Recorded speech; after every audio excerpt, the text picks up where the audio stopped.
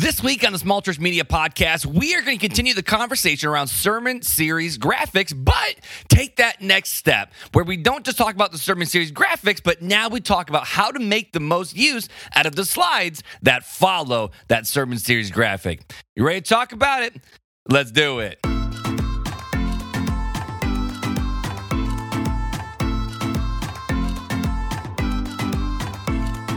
This is the Small Church Media Podcast with Mark Hyde. Well, welcome back, everybody. So if you were looking for this podcast for some reason around 6 a.m. or 7 a.m. or 8 a.m. this morning, here on Tuesday, May 31st, I got to apologize, guys. So I woke up sick as a dog this past Friday, and I was actually in bed literally all Friday last week, because normally when I record the podcast, and yesterday was Memorial Day, and I was just not able to get this podcast dropped as fast as what I normally do. So if you were looking for that this morning on your way to work, which I know some of you guys do listen to it at that time, I really do apologize for that. But either way, we're here, we're hanging out, we're gonna have a good time today. It is early in the morning, my voice is still waking up, but I hope you guys had a great Memorial Day if you're here in the States. Just remembering those lives of the soldiers who, we read in the Bible, it's, no greater love than this, than to lay one's life down for his friend. And so many soldiers, they don't even know who they're laying lives down, except for the fact of our freedom to worship how we want to worship and be able to have the freedoms that we have as an American. So if you are a veteran, I know this is not Veterans Day, there's a big difference, but I do want to say thank you. Or if you have lost someone in the line of duty, I want to say thank you to you as well. But I hope you enjoyed Memorial Day with your family. Hopefully you're able to take a little R&R, hang out with the family, hang out with the friends. We finally got the pool set up for the kids yesterday, and we had some friends over, and we had a great time till late last night. We had a great time doing that. So I hope you had a great Memorial Day as well. And before we get too deep in today's conversation, I have a couple quick housekeeping things that we got to get to. First, we have another review that was left for us over on Apple Podcasts, which just makes my day every time I see one of these. And this review was left by Lenny V90. And I'm guessing, Lenny, you were the one who emailed me a couple days ago, which honestly just made me grin ear to ear, bro. So he left this rating for us and review over on Apple Podcasts. It says, "This podcast has been such a help and encouragement for me. As a pastor of a small church, this podcast has given me inspiration and some resources to accomplish some of my goals for the media for my church. So thank you, Mark, for and you spelled my name right, bro. I appreciate it. Thank you, Mark, for all your passion and hard work. If you are a small church, do not miss this podcast. You will not regret listening to it." Well, Lenny, I want to buy you a cup of coffee on me, bro. So send me another email with whatever your address is. I'll get a gift card in the mail at some point this week, because, hey, I can't travel where you are to have a cup of coffee with you. So the least I could do is get you a gift card so you can have some coffee. Or if you're not a big coffee fan, bro, just let me know, and I'll get something else in the mail for you. So that way, maybe, hey, you could sit at the coffee shop, drink a little coffee, and listen to a little Small Church Media Podcast. But if you listen over to Apple Podcasts, I would encourage you to leave a rating and review. It helps the algorithm a little bit so that when people are looking for different types of podcasts out there, this one pops up more quickly in their feeds. Or if you're over on Spotify, leave a rating over there, or wherever you listen to podcasts. If you're able to leave a rating, that'd be awesome. Go ahead and leave a rating over there. One more housekeeping thing before we jump into the conversation is we officially have a sponsor for the Small Church Media Podcast. Now, over the next few months, I'm going to be reading different scripts about this company, but today I want to introduce you to this company, Worship Tools with Adam Meyer.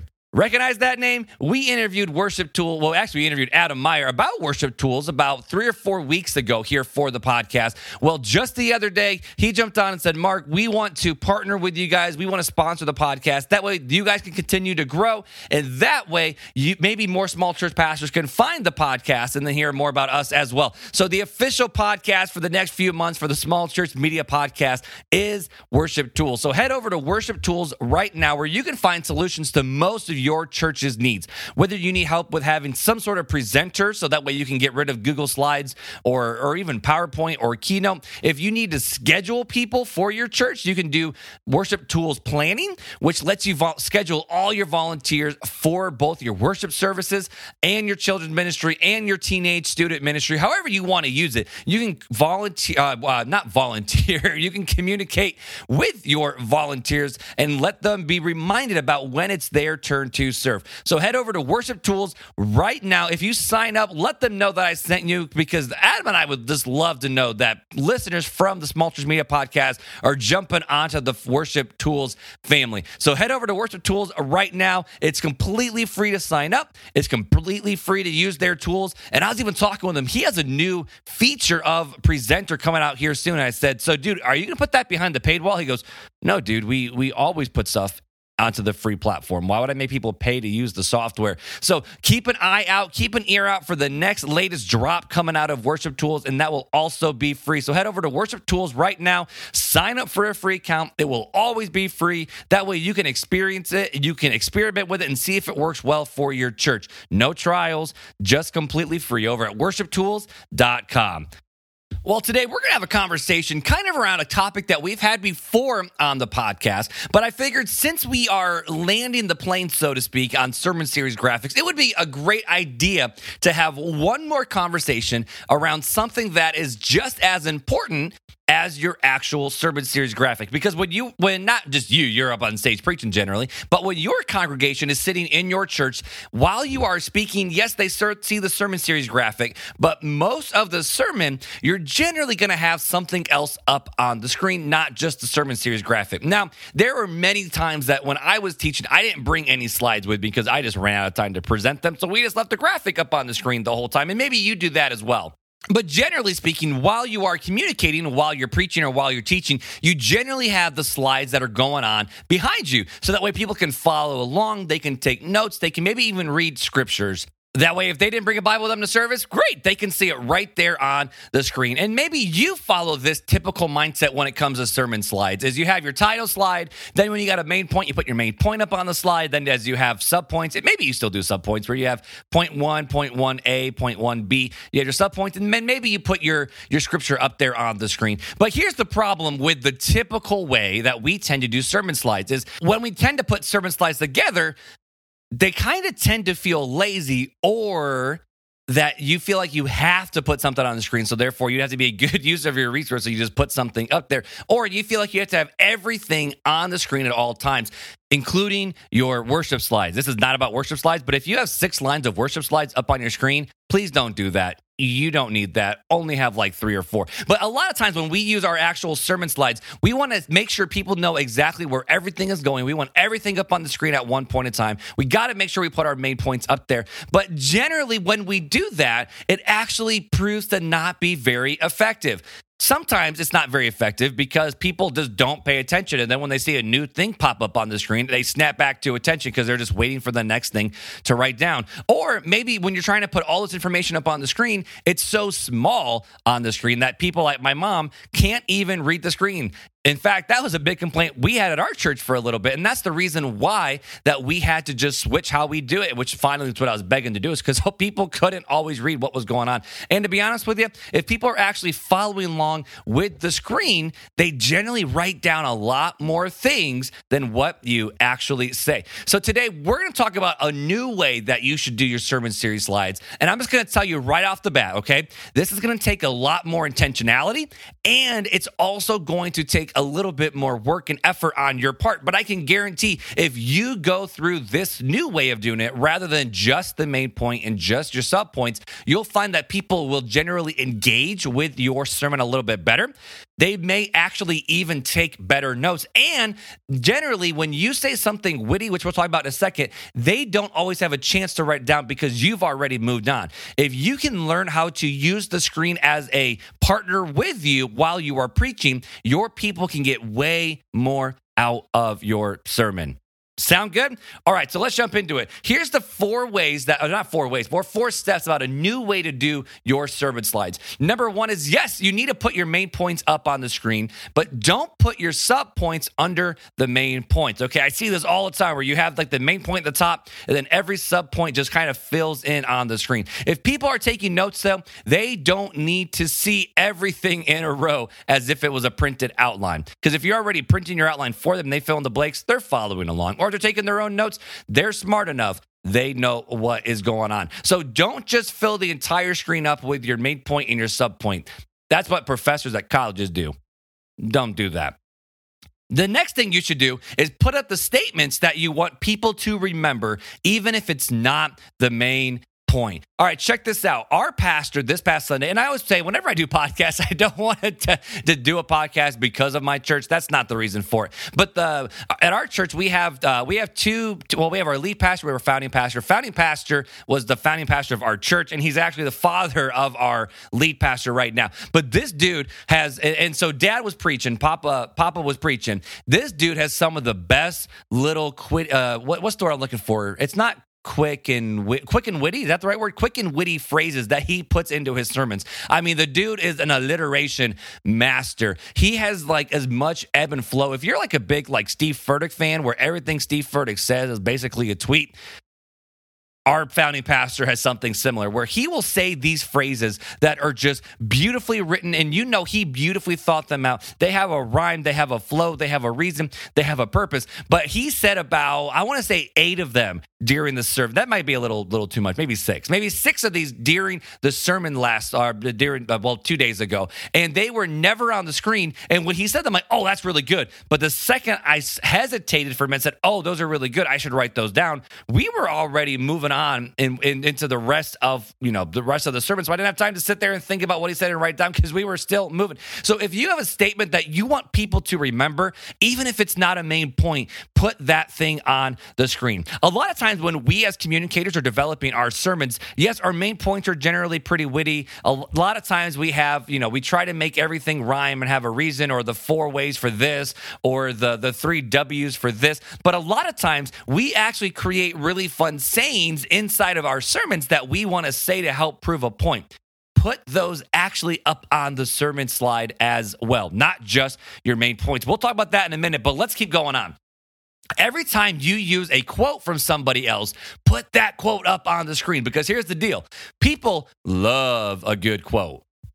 People love a good quote. So if you're quoting a church father, if you're quoting a modern historian like Taylor Swift or Kanye West for whatever reason, because you want to bring a pop culture reference into it, or you're reading some book, you want to bring a C.S. Lewis quote into the mix, you want to bring something from Lord of the Rings in, whenever you actually have a quote, put that thing on the screen, because you'll notice that when you're actually reading a quote from somebody and you put it on the screen, people will read the quote, they'll hear you say it, and they're more likely to remember that quote. And you can watch people may start even writing the quotes down, because if they see it on the screen, they want to write it down. And a lot of times on social media, people are more likely to share quotes from other people than their own content that they've created for themselves, which also helps you as you're creating social media content for your church. So if you're quoting somebody, it does not matter who it is, put that quote up on the screen as well. And here's a bonus point if you want a little bonus point, all right? Put a picture up of that person as well.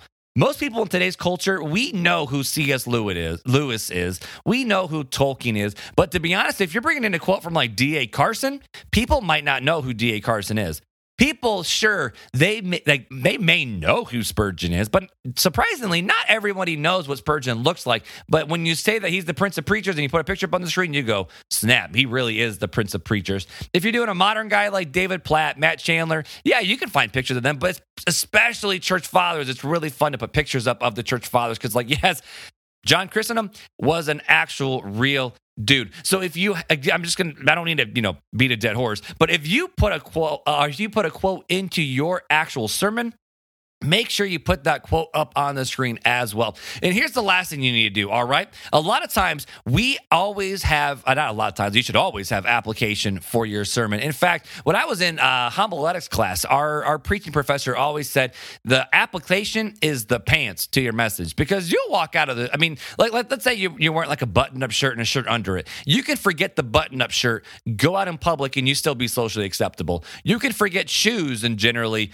be okay in most places. You can forget socks, you can be okay. You can forget your belt, and you can be okay. You can forget to do your hair, and you can be okay. But if you forget your pants, that is not okay. You cannot forget your pants. And the same way, the pants are the application to the sermon is like the pants to your body, is you cannot forget to have the application. And a lot of times we just have a general application of what we're trying to do or what we're trying to tell people to do. But this is the best time to actually use the screen and put your application of what you want people to do on the screen, because people can sit there and listen to a sermon and they can go, this is great, this is awesome, Pastor Bill, but now what?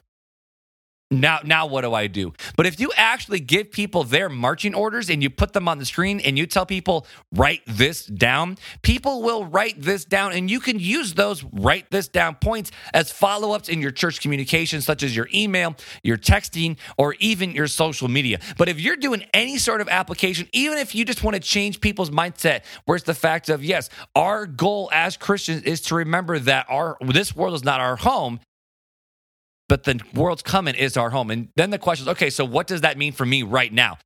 Put the what does that mean for right now on the screen, and you will be blown away by the amount of change people actually start to take in their lives, because now they don't just hear you tell them what to do. They see it, and then they write it down, and now they are engaging with the sermon like never before. You know, this may be a controversial subject that I bring up now, but I'm actually a big fan of Andy Stanley, and I love Andy Stanley's teaching method. Now, granted, I listen to Andy Stanley, and I'm a very big proponent of Andy Stanley is very much a teacher. His sermons kind of have a podcast flair, so I love listening to his podcast and listening to him speak. But the man is one of the greatest communicators, in my opinion, in our culture right now. But whether or not you're an Andy Stanley fan or not, don't leave me. Don't lose out on what I'm about to say. All right. But if you are a big Andy Stanley fan, love you too. But if you ever watch Andy Stanley preach, you might have noticed a little something weird that's on stage. If you watch him preach, he never walks up there with a podium.